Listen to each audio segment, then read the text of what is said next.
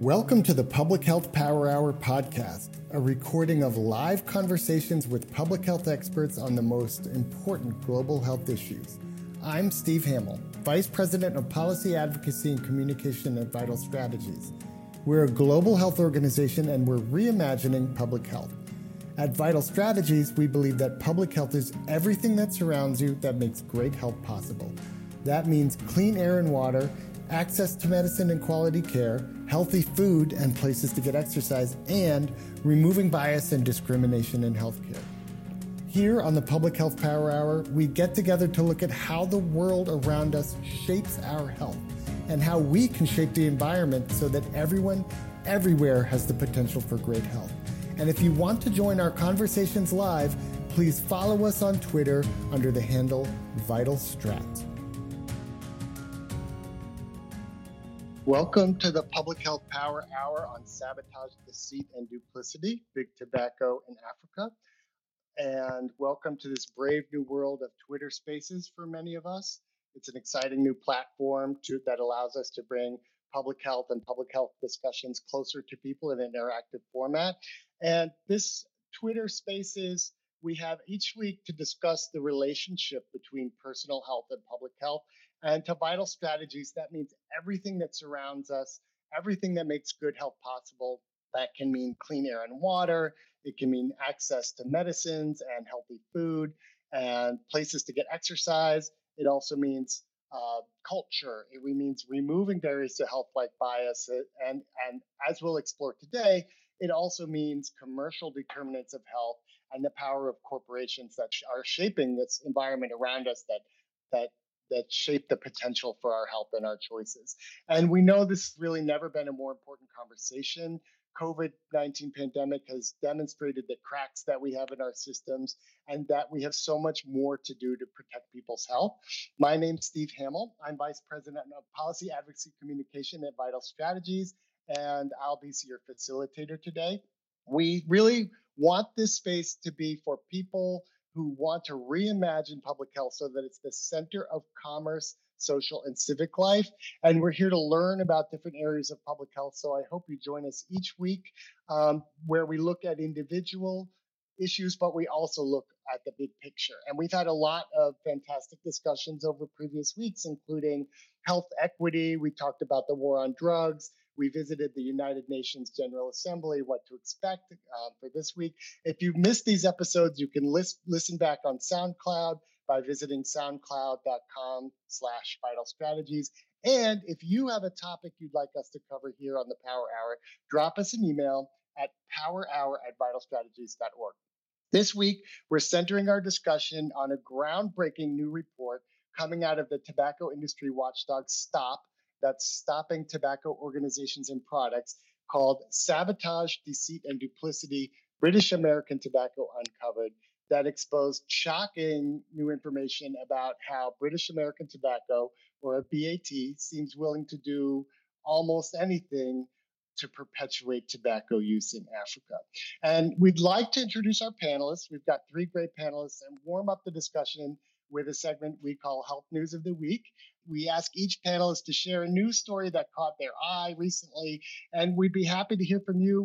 We have about 10 minutes for this segment. If you want to share, please click the request to speak, and we'll bring you up to share an article or topic that caught your eye this week as well.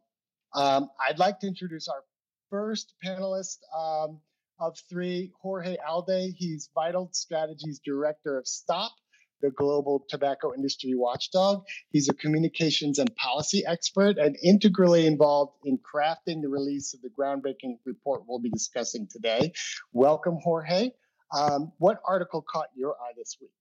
Hi, Steve. Thanks for inviting me and for hosting this session. It's a really important one. As far as news last week, the thing that really caught my eye was not in one particular newspaper, but was actually reported quite widely, and that was speaking of the commercial determinants of health, Philip Morris International secured its acquisition of a company called Victura in the UK, which is a maker of inhaled medicines and devices. It's actually the latest in a string of pharmaceutical acquisitions by Philip Morris International, and this one is particularly brazen in that it now gives PMI the opportunity to profit both from the hundreds of billions of cigarettes that cause a range of diseases that it sells around the world, and the medicines to treat those diseases. It sets a dangerous precedent and opens the door for Philip Morris International to claim that it is a health company, and that gives it inroads into government, into policymaking circles, despite the fact that it produced more than 600 billion cigarettes last year. So it's pretty shocking that this went through, and a lot really resides on the Vectura board, which basically decided that it's okay to sell the blood bank to Dracula. That's great, right? The tweet that caught my eye about this, somebody said, this is like somebody breaking your leg and your legs, then turning around and selling you crutches. It's really disturbing. I agree, and thanks for bringing that into this space. Rachel Katonu-Devetsu is our next guest. She's the McCabe Center's Regional Coordinator for Africa. She's an expert in policy and law and an advocate who's worked across a dozen African countries, including training more than 150 lawyers and policymakers, recently honored by WHO on World No Tobacco 2020 for her leadership in global tobacco control in this space. Rachel, welcome to this discussion. Do you have an article you'd like to share with our audience today? Hi, Steve, and hi, everybody. My article is one that appeared in the Kenyan press about the UK's recognition of foreign vaccination certificates. And so the UK is saying that it will not recognize vaccination certificates that are issued out of the UK. And this has caused a bit of controversy here in Kenya because the government is trying to ramp up vaccination and encourage people to be vaccinated. And so for them to hear that their certificates are not going to be recognized, and this came hot on the heels of news that even doubts were being raised about the vaccines being issued in Africa, yet they all come from abroad. And particularly in Kenya, we all use AstraZeneca. So if they won't recognize their own vaccine, then many people are asking, what is the point then of vaccination, particularly for those who hope to travel? Wow. Thank you for bringing that. I actually hadn't heard that, and I think it's so valuable and troubling to hear news.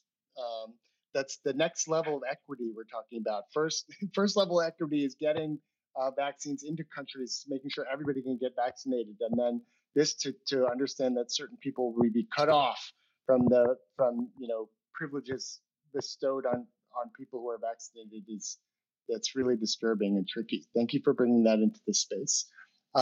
James Ball is our final speaker today. He's the global editor of the Bureau of Investigative Journalism, or TBIJ.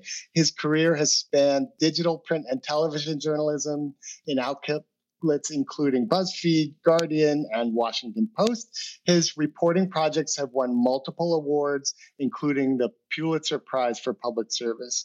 James, welcome to the discussion. Thanks for coming. Do you have an article that you'd like to share with the audience today?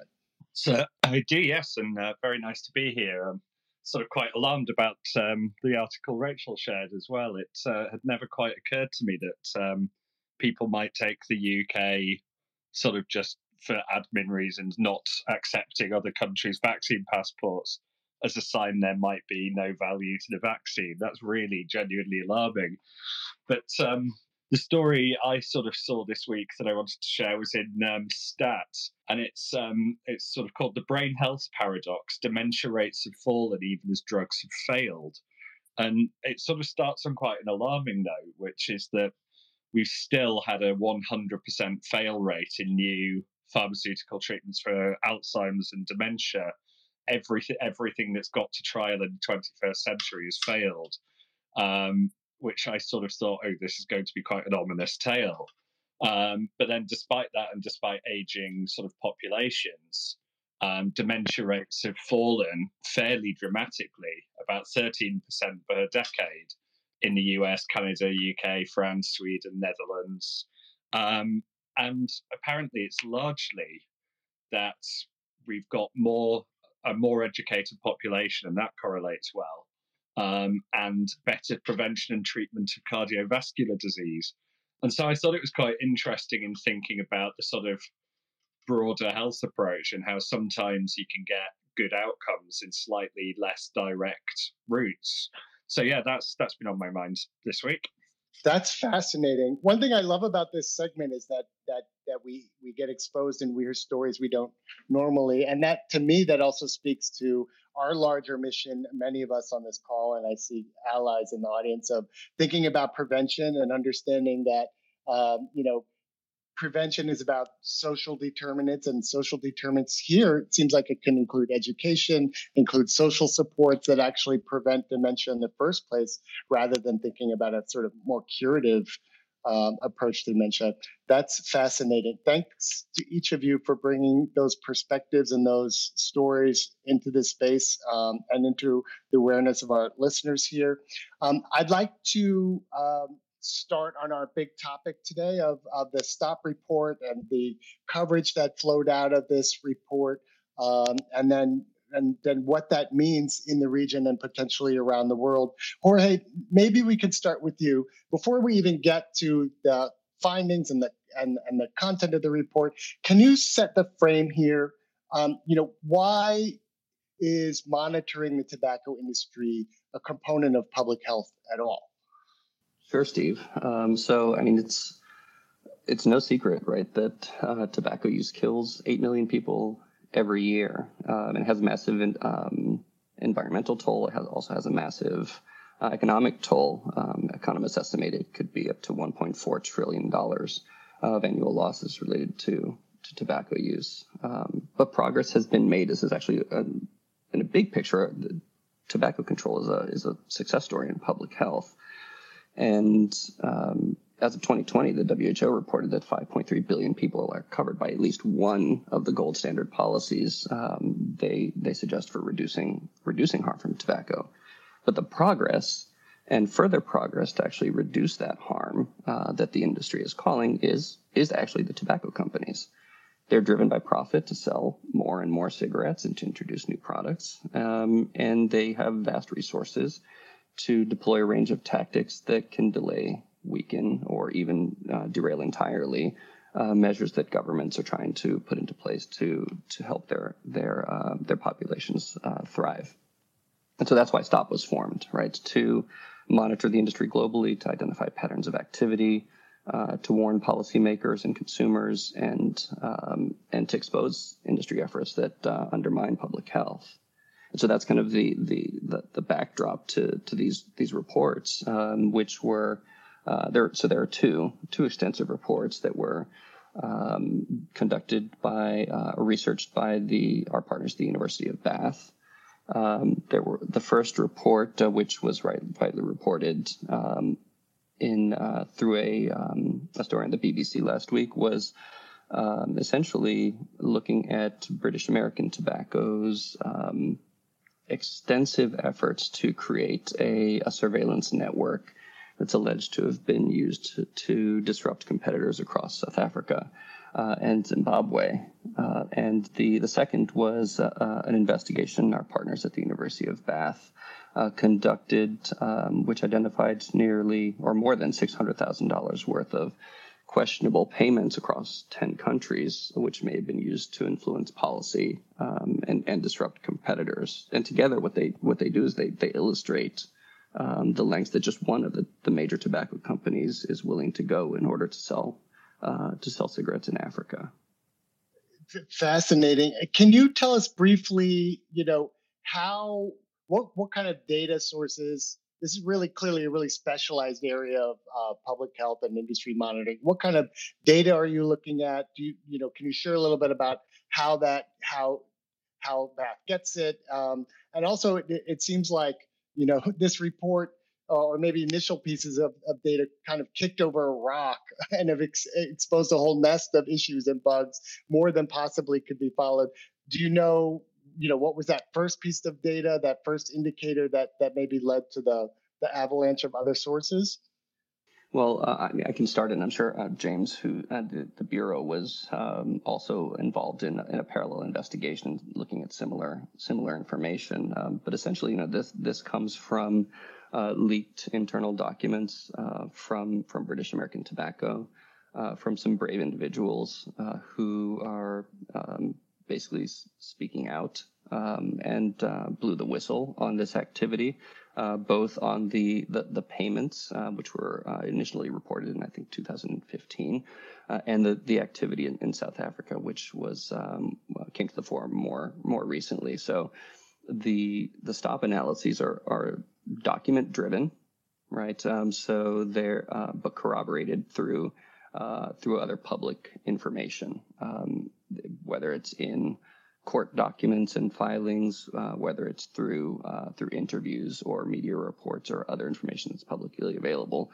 The STOP team essentially uses that level of evidence to put the pieces together. And I'm sure James can speak more to sort of the techniques and the work to kind of dig into a topic like this, because it's extraordinarily difficult.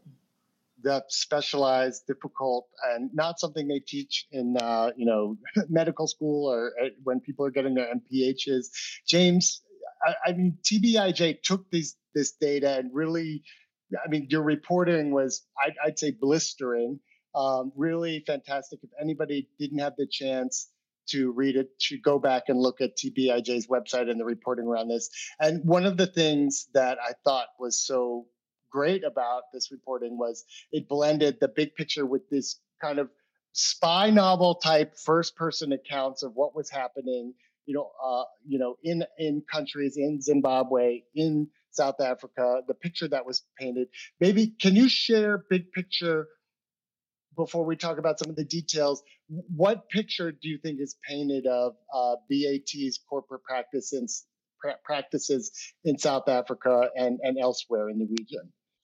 I think it certainly raises a lot of questions, and one of those questions is why the SFO in the UK hasn't been asking some of the other questions.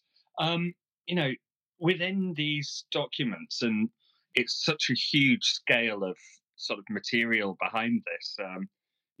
As was being said, there were multiple quite brave sources in some cases, some anonymous, some on the record, which led to us eventually getting around 250,000 documents, and sort of going through those and piecing together a story is always quite difficult.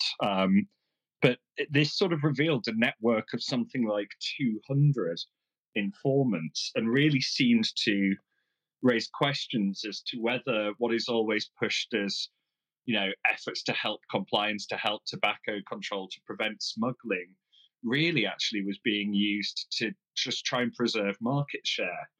And that's got, concerns for competition and in the industry. And maybe from a public health perspective, we don't really care too much about that. But the sort of more specific issue is if a lot of tobacco control work isn't actually really about tobacco control, but is sort of mutual corporate espionage, that means that tobacco control will be less effective. And we know that if smuggled cigarettes, etc., can be around, smoking will be higher and smoking will be cheaper. So people often smoke more. And so there's real direct consequences to this kind of bad behavior. And I mean, the other sort of key thing for me on that big picture level was because we had such a rich set of documents, we could do what's often quite a painstaking trail and see that often some quite senior people within BAT would know what these field agents were doing. This wasn't just a sort of, like with phone hacking back in the day, they initially said one rogue reporter. This clearly wasn't one rogue subcontractor or one rogue person. There's really something quite systemic about what was found. And I want to follow up in a minute to ask you to describe, for those of us who don't know, what the SFO is and what role it plays. But before we get to that, can you paint a picture of what was there a particular story that caught your eye as egregious? What was literally happening in these countries that is remarkable? It's I work as an editor, and so what sort of happens every now and then in my day as a reporter will just suddenly drop in something going, hang on, I think we've just seen X in here. And I sort of had and usually it's like, oh yeah, chase it down, that's interesting. But when you suddenly hear the words Robert Mugabe, you sort of tend to pay attention. And it was initially actually one of the researchers working with the University of Bath, but then we worked with them and studied up that agents working for BAT at one stage were sort of brokering and discussing whether to pay a bribe of about $300,000 to $500,000 to Mugabe. Now, we don't know whether we don't actually know for sure whether it was paid or not, and so we can't say they definitely paid a bribe. We don't ever go beyond what we can prove. But I think the fact of the discussion of it shows the sorts of worlds they're operating in and how they're operating in them, given the huge concerns around dealing with him. Yeah, and I mean, I also was struck by some of the reporting I read that alleged that that the surveillance network that was described, it had access to government cameras, footage from government cameras to monitor their competition, and then were able to sort of deploy government or urge the government to deploy security agents to delay trucks of competitors that were trying to deliver cigarettes. I mean, really, really remarkable activity happening on the streets and roads of, and in the halls of power in Africa, and across several governments. Rachel, I just want to bring you into this conversation. I know, like many advocates working in tobacco control globally, we often hear stories like this about undue and even corrupting influence of the industry and government affairs. But sort of at the same time, it seems to be happening in the shadows. We rarely see it kind of documented with this kinds of precision. You've been working in this region of the world, in Africa, for a long time. Did anything about this report surprise you? What stuck out? So yes and no. No, because this is not the first time BAT has been caught involved in corruption. And so talking about Kenya, for example, when Kenya was drafting its tobacco control legislation around 2003, 2004, BAT took members of parliament to a resort at the beach, basically to try and bribe them to water down the language. And the story leaked because while the MPs were cavorting on the beach, one of them broke their legs. And so I'm not surprised that BAT engages in corruption per se.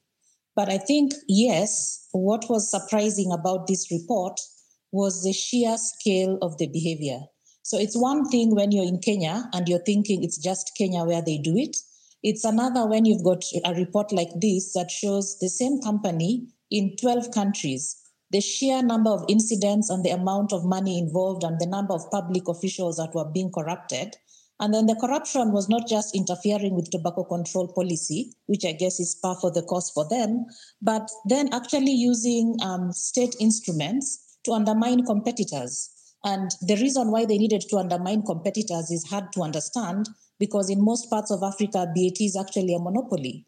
So in South Africa, it has 70% of the market share.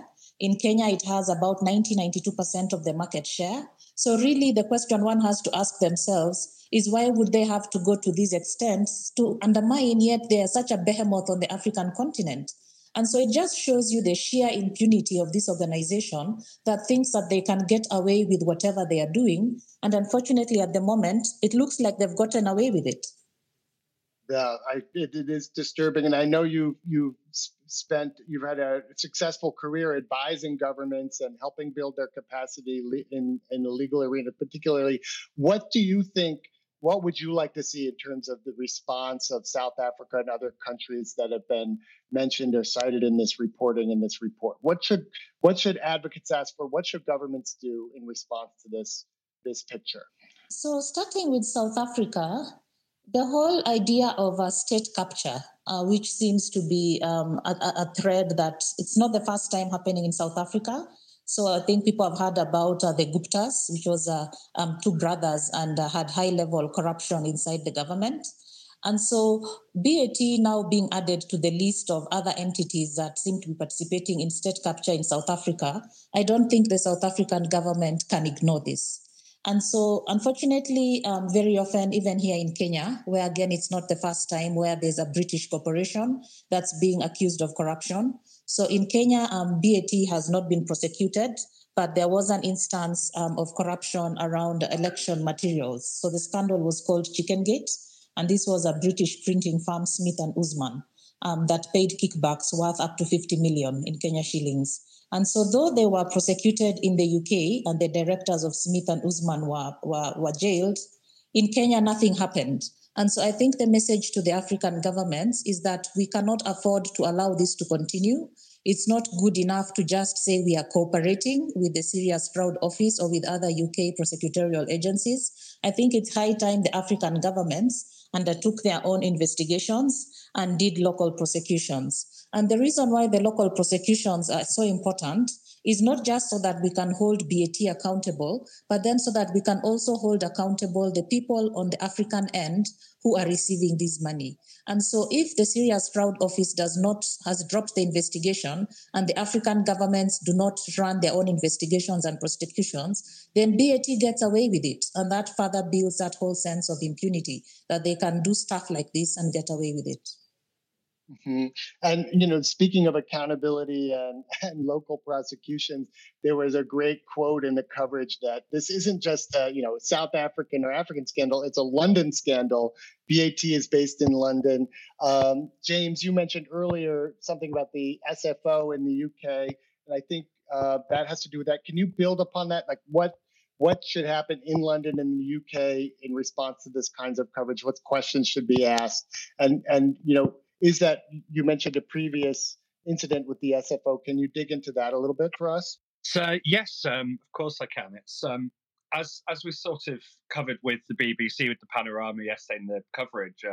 I should stress, actually, I'll get in a lot of trouble. I haven't plugged our podcast yet. In terms of this sort of scandal, you've got these huge systemic things, but you've got people whose lives were completely torn apart by it. And the team decided to try and tell the story in a much more sort of connecting week by week way. And so our podcast is called Smokescreen. I will tweet it out after this Spaces as well. And there are 2 episodes already up and another 6 to come.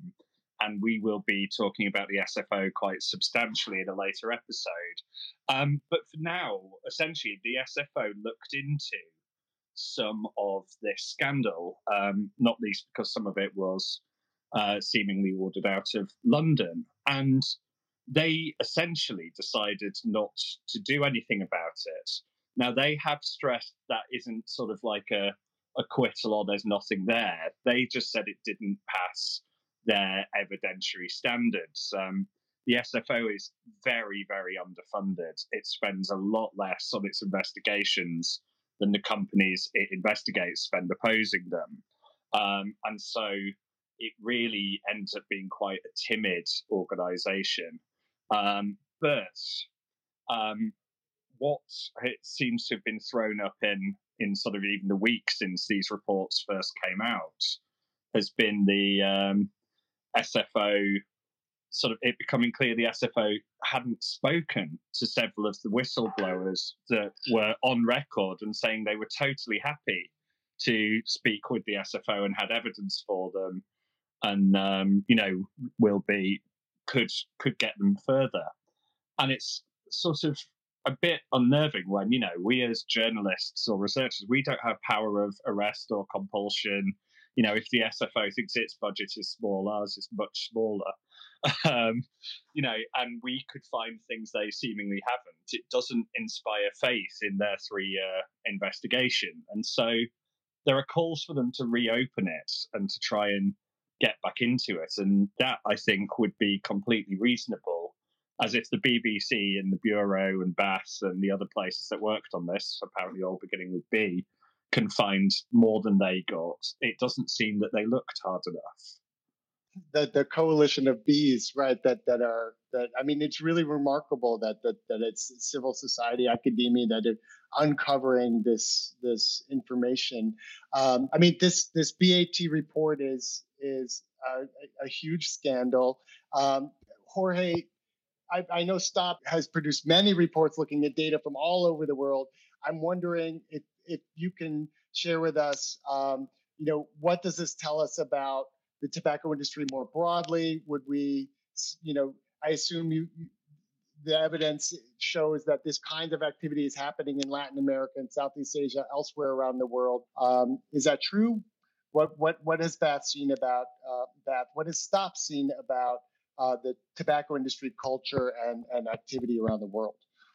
Sure. I mean, well, thanks, Steve. The evidence in these reports, I mean, as Rachel was saying, they show a scale, right, of activity. It's not just one individual or even one subsidiary. And these are vast companies that operate in dozens and dozens and dozens of countries. And there's actually a well-worn playbook of tactics used to undermine policy around the world. And the same activities get replicated country by country, and they adapt and they change as policies change or as things are exposed. But they really just get revised in many ways. And so I think it's important that first that we raise the consciousness of this activity, because it's often happening right before our eyes, right? And I think at Stop, what we depend on is the networks of people that are in the halls of power, that are on the ground, looking at the retail shops, talking to policymakers, and helping us identify, what's going on in one market, because it helps us identify the patterns across multiple markets, and to alert about emerging behavior, and to help kind of help counter those tactics as they're playing out around the world.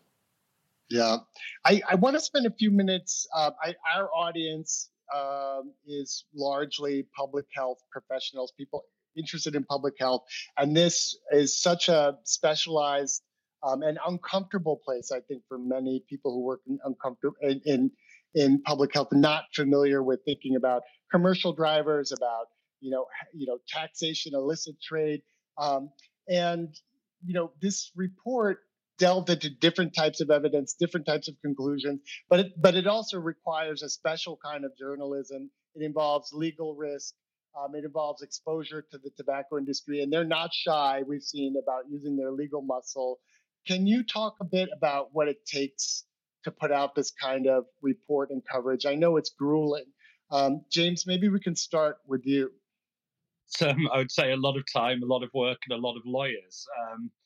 The key thing with something like this is we need to be right.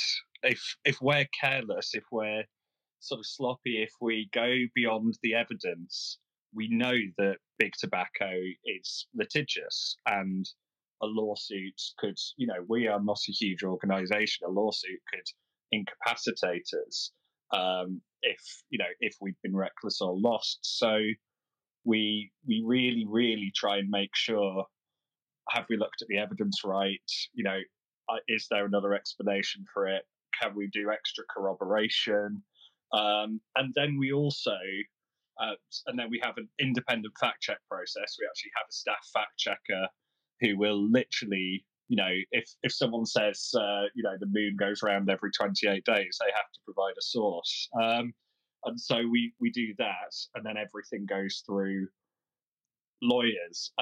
But also, anyone who is sort of named or faces an allegation against them in this kind of report gets a chance to respond to it before publication. And so people have a chance to say, hey, that's wrong, or no, you've misinterpreted that, or this was fabricated. And we do reflect some of that. And so it's quite a specialist set of skills to be able to do it. And sometimes it can sort of mean, the version that you read is what we could prove. There's often sort of tantalizing extra things and so on. Now, sometimes that can lead to stories being really quite dry. But, with this one, what we could absolutely sort of prove and copper bottom and get past all of those processes, there's still bits of it that you just look at and you go, God, how did this ever happen on this scale? So I do just think this is a remarkable tale. But yes, and each organization, I should say as well, has had to separately work on different kinds of fact check and legal process. So it has been a fairly, I was going to say slog, but that sounds really downbeat. So let's go for Herculean effort. I love that because it is Herculean effort because it's to those of us following tobacco control and corporate influence that the reward was worth the effort. Rachel, I'm curious from your perspective, working with governments that across many different issues about this this issue of legal intimidation of of the power of the industry to kind of silence or baffle what people are hearing. Is that something that you've heard from your colleagues in working in government? So one of the things that we do is we build legal capacity for government officials working in tobacco control. And as part of the convention secretariat, there are also several other knowledge hubs that have been set up on different thematic areas. And so what we've come to realize over working with them is that very often when you're dealing with the Ministry of Health, very often many of them are medical professionals. And so sometimes when they hear threats of lawsuits, they get scared. When the tobacco industry talks about trade and investment cases, they get scared because these are things they don't understand.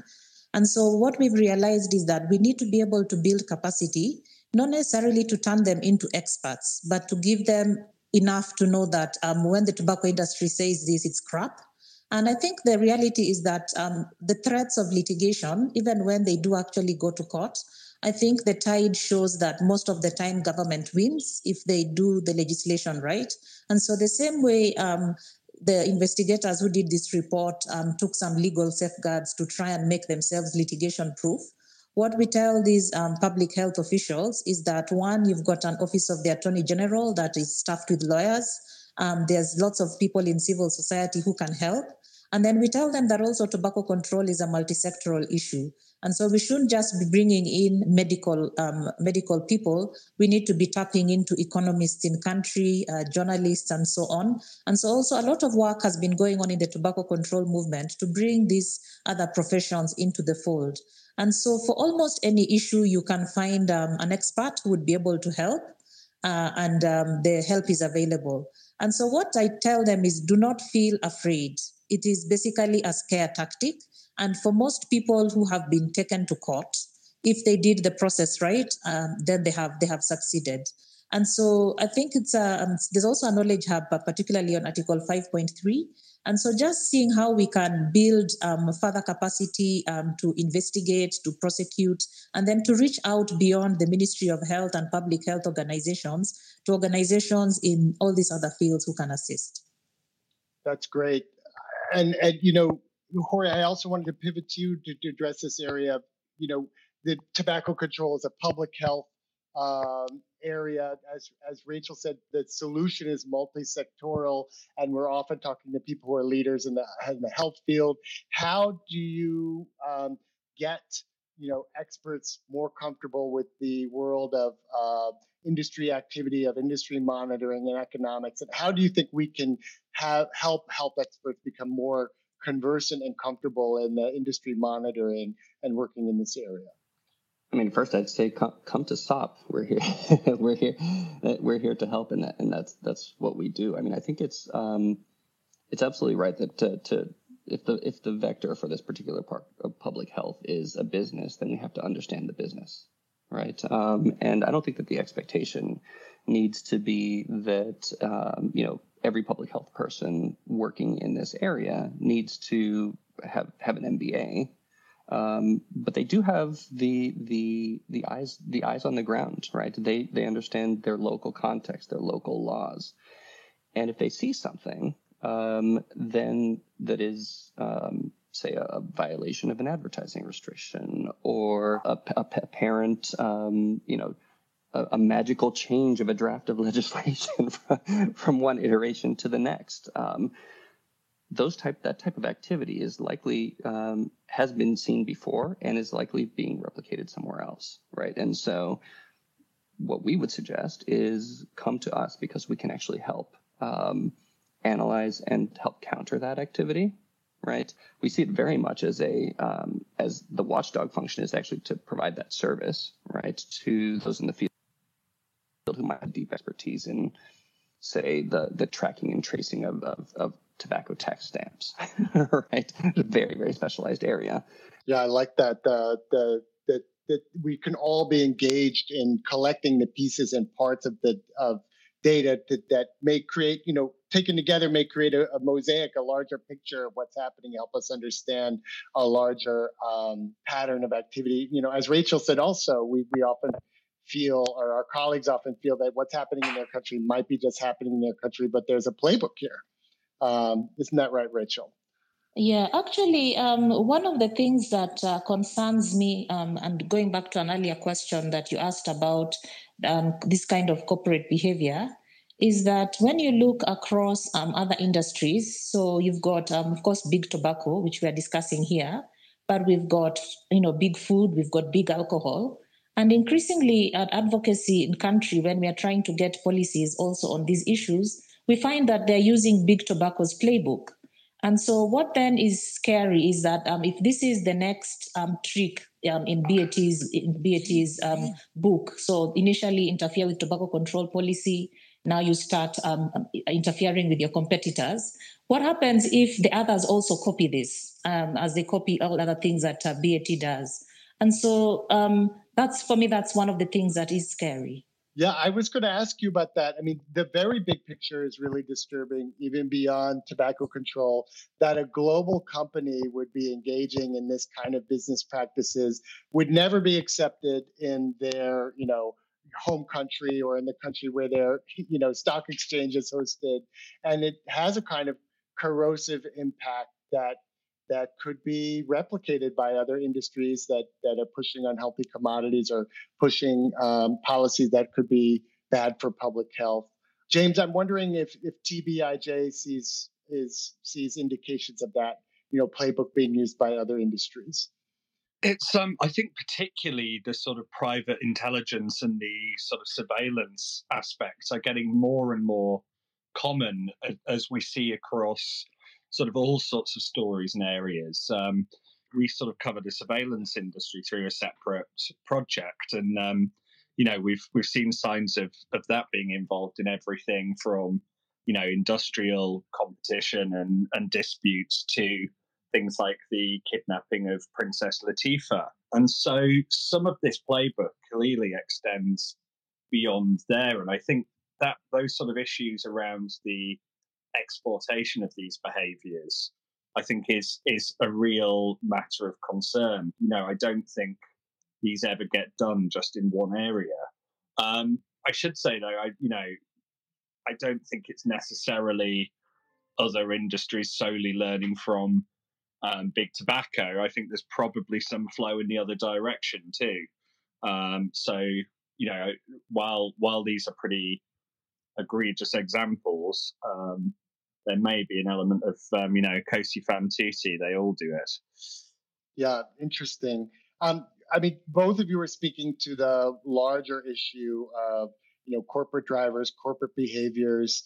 And then I think that suggests, as public health professionals and advocates, we also need to elevate, to de-silo, our own thinking and not talk just about tobacco control or just about alcohol control. Rachel, I'm turning to you again because I know you work very closely with people grappling with this in a number of countries. Do you have any thoughts or suggestions? How can we as public health people speak to the larger picture that's clearly having impact across various different issues and not just within tobacco?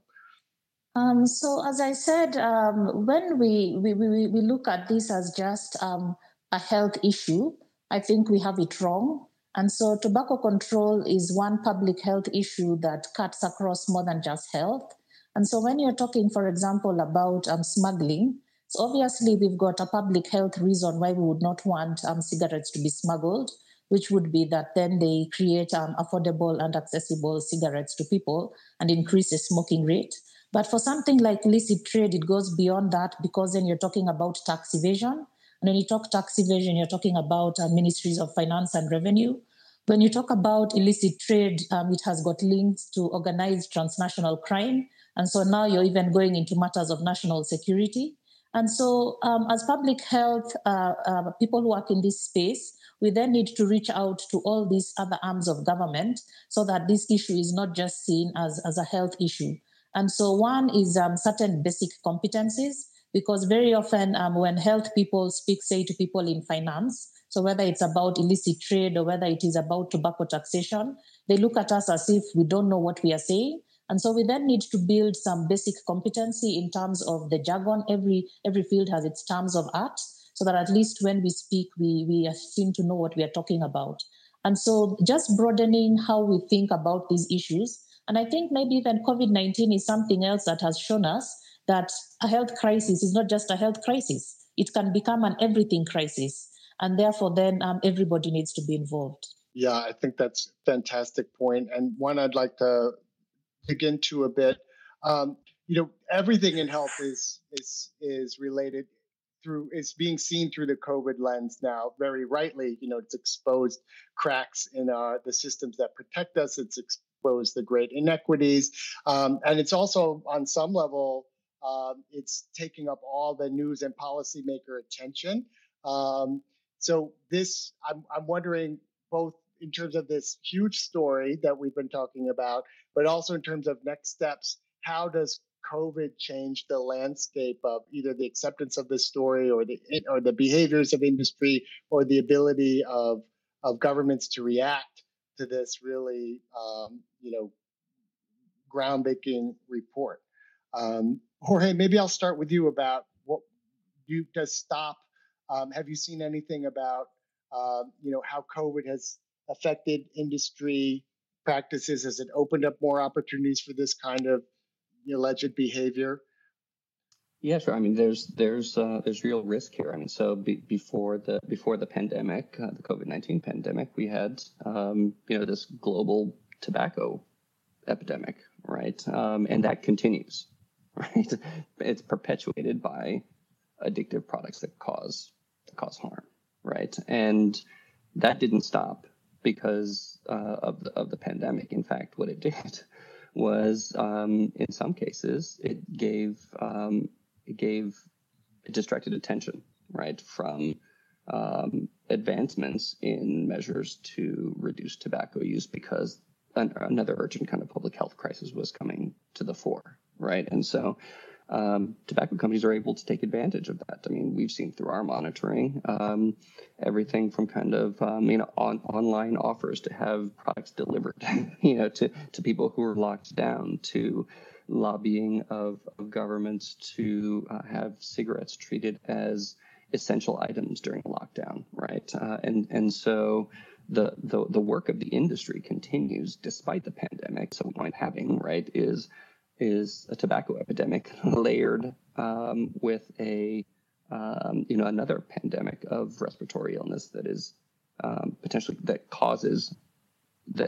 can cause more harm if you are a smoker than before. I think maybe just to add that it also, that because the tobacco industry and other big food, big alcohol also took advantage of COVID-19 in terms of increased corporate social responsibility. And so in many instances where CSR has been banned, then they came forward offering either masks or offering ventilators or just contributing money to COVID relief funds. And because governments were desperate reaching out for help, then the same way BAT in South Africa was saying that they were helping the government with illicit trade, the industry also reached out and said, well, we can also help you with COVID relief. And through that, then build relationships that then they can use to interfere with policy. And so some of the knock-on effects we are seeing is then lobbying against tobacco tax increases, for example, again, under the guise that COVID has affected our business, and therefore you need to lower taxes so that our businesses can survive. It almost brings us, in a way, full circle to how Jorge started us off with, a cigarette company buying, a health company. In the tobacco epidemic propagated by these industries have made us more vulnerable, made the world more vulnerable to COVID. And yet, COVID provides an opportunity for them to grow and extend their business through this kind of CSR activity that you're talking about, Rachel. That's remarkable. James, I'm also wondering about your world, the world of journalism and TABIJ's work in trying to do these kinds of investigative stories, and how COVID has changed the landscape, either government's ability to react to or to the receptiveness of this kind of story. It's telling a lot of stories in the COVID era is difficult, especially early on, because when people are seeing a pandemic on the scale we've lived through, that's really all that they want to see on the news. And so for a time, really, we just more or less threw every journalist onto coronavirus because that's what people would look at. We did sort of get past that era, and we have found now, people are interested in and want more stories and want these wider topics. But attention, really does now rely on them being very significant and of a substantial public interest. And so this one's proven quite helpful. In terms of sort of government response or our response, it's difficult to cover things when you often can't travel. You still can't easily travel out of the country, but for a while you could barely leave your home, and journalism relies on meeting people and talking to them and getting to tell you things. So doing this story that spans sort of countries and continents would have been impossible if we didn't sort of have a way of working that's adapted towards it. And it's accelerated things that we've been doing for a while and should have done more of earlier. And that's things like, our approach is to try and work with people in each country that we're covering and team up wherever we can, rather than try and fly in from Britain every single time, for environmental reasons, but also, so that people who are on the ground every day and know what's going on are there. But so we could get the work done, but getting it in front of lawmakers and policymakers and sort of people who can do something about it is harder in COVID era. It's not impossible, but everything's just a bit trickier at the moment. Thanks. With about 10 minutes left, a little less, if any of our audience members have a question they'd like to ask or a comment, please raise your hand, request the mic, we'll bring you up to stage. In the meantime, I guess I'd like to take the opportunity to delve into the personal for a minute. I think this topic, this area is really a challenging one to have a career in. We're facing this giant, this corporate behemoth that sometimes seems to take 2 steps forward for every step we pull it back. And I'm wondering, what gets you up in the morning? How do you continue to push this, sort of Sisyphean rock up the hill? What motivates and inspires you? What might you tell somebody who's coming into this field or a young person? Rachel, can I start with you? Yeah, so I'm a lawyer by profession, and initially I wanted to be a big litigation lawyer. I used to watch all the TV shows with the fancy lawyers in their suits and corner offices. But I think for me, what tobacco control has shown me is given me the opportunity to make impact. And so when a country adopts a tobacco control law, you affect 100% of the population with one stroke of a pen. And therefore, for me, it's given meaning to the practice of law. I'm not demeaning those who work in corporate law or even those who work in litigation. But for me, it was just the feeling that for Kenya, with a population then of 40 million, that when we got the tobacco control law passed in Kenya, we'd at one stroke of a pen affected 40 million people at a time. So my personal motivation is changing my world one law at a time. And so as I've grown in my career and now working across the continent and across continents, just being able to see how when laws are passed, they meaningfully impact the lives of people. And so that's what gets me up each morning. And so despite the vicissitudes and seeing what the tobacco industry tries to do, each time a new country adopts a fresh piece of tobacco control legislation, it just empowers me to do more and more. That's inspiring. Thank you. James, can you share a little bit about what keeps you at the grindstone? I can't share anything quite as inspiring as that just was, but I mean, I think public interest journalism is just one of the most fantastic jobs you can do. It's I get to poke my nose in other people's business, and I get paid for it, and we get to try and improve the world by doing so as well. And so, yes, I never struggle going into work. It's a thoroughly enjoyable job, but you sort of, it's all stuff like this, and so you really have to keep paying attention, keep on it. So I don't think you could do it if it was a sort of, if it was mainly about a salary. It is, I think, a job that you have to love. Does that resonate with you, Jorge?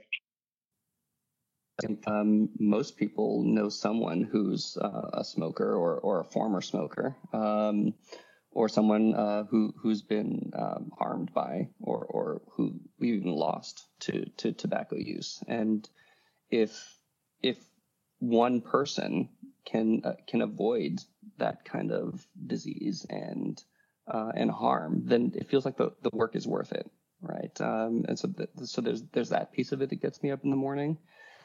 And then there's the piece, companies don't have to behave badly. they don't have to perpetuate harm. And so it gets me up in the morning to try to fight for that, for a world where we have business and thriving economy, but it doesn't actually have to come at the expense of people's health. And so to be a small part in that effort is rewarding in itself, and it's pretty easy to kind of get up and do that every day. That's great. Thanks each of you for sharing your what you derive momentum from. I think we've had an incredible hour talking about the scale and scope of the tobacco epidemic and the industry as the primary vector for that, one of the world's leading killers, and how this story of, BAT's activities in South Africa and other countries, seem to exemplify kind of egregious corporate behavior by cigarette companies that are going to end up in, millions of people being sicker and not less healthy, and that we need this multi-sectoral response that and as public health professionals we need to learn to work with other sectors, learn to work with lawyers, with economists, with people who understand trade, to be able to speak to those in the halls of power, and to urge, in this specific case, responses from governments from South Africa, in London, from Zimbabwe. I've learned a lot. I want to thank each of you for being on the Public Health Power Hour today. Next week, we will have an excellent Public Health Power Hour and kind of a related topic. We'll be talking about alcohol and public health globally, and I'm sure we'll address industry activity there as well. If you're listening, I want to urge you to follow each of our speakers on Twitter and follow Vital Strategies if you have just popped in for the day. And also, as James mentioned, TBIJ has an excellent new podcast out on this topic. James, where can people find that podcast? So it is called Smokescreen, 2 words, and you can get it anywhere, I think, that you usually get your podcasts. And it's also all linked from our site, which is up at tbij.com. And I know that, Jorge, that STOP has resources for people who want to report industry activity. Would you like to share where people can find a way to contact you? Sure. You can email us at tips@exposedtobacco.org or come through to exposedtobacco.org, and there's a link called Speak Up, which will find its way to our team. Great. And last but not least, Rachel Cotonio, would you like to share how can people support or find out more about your excellent work and the McCabe Center's work across Africa? So they can check the McCabe Center website, which is www.mccabemccabecenter.org. Great. Once again, thanks each of you for being here, and thanks to each of our listeners on the show today. Thanks again for joining us for this episode of the Public Health Power Hour. We hold these live conversations several times a month on Twitter Spaces. Follow us at VitalStrat on Twitter to join the conversation in real time. We'd love to see you there. To learn more about how Vital Strategies is reimagining public health, go to www.vitalstrategies.org. I'm Steve Hamill with Vital Strategies. Join us next time on the Public Health Power Hour.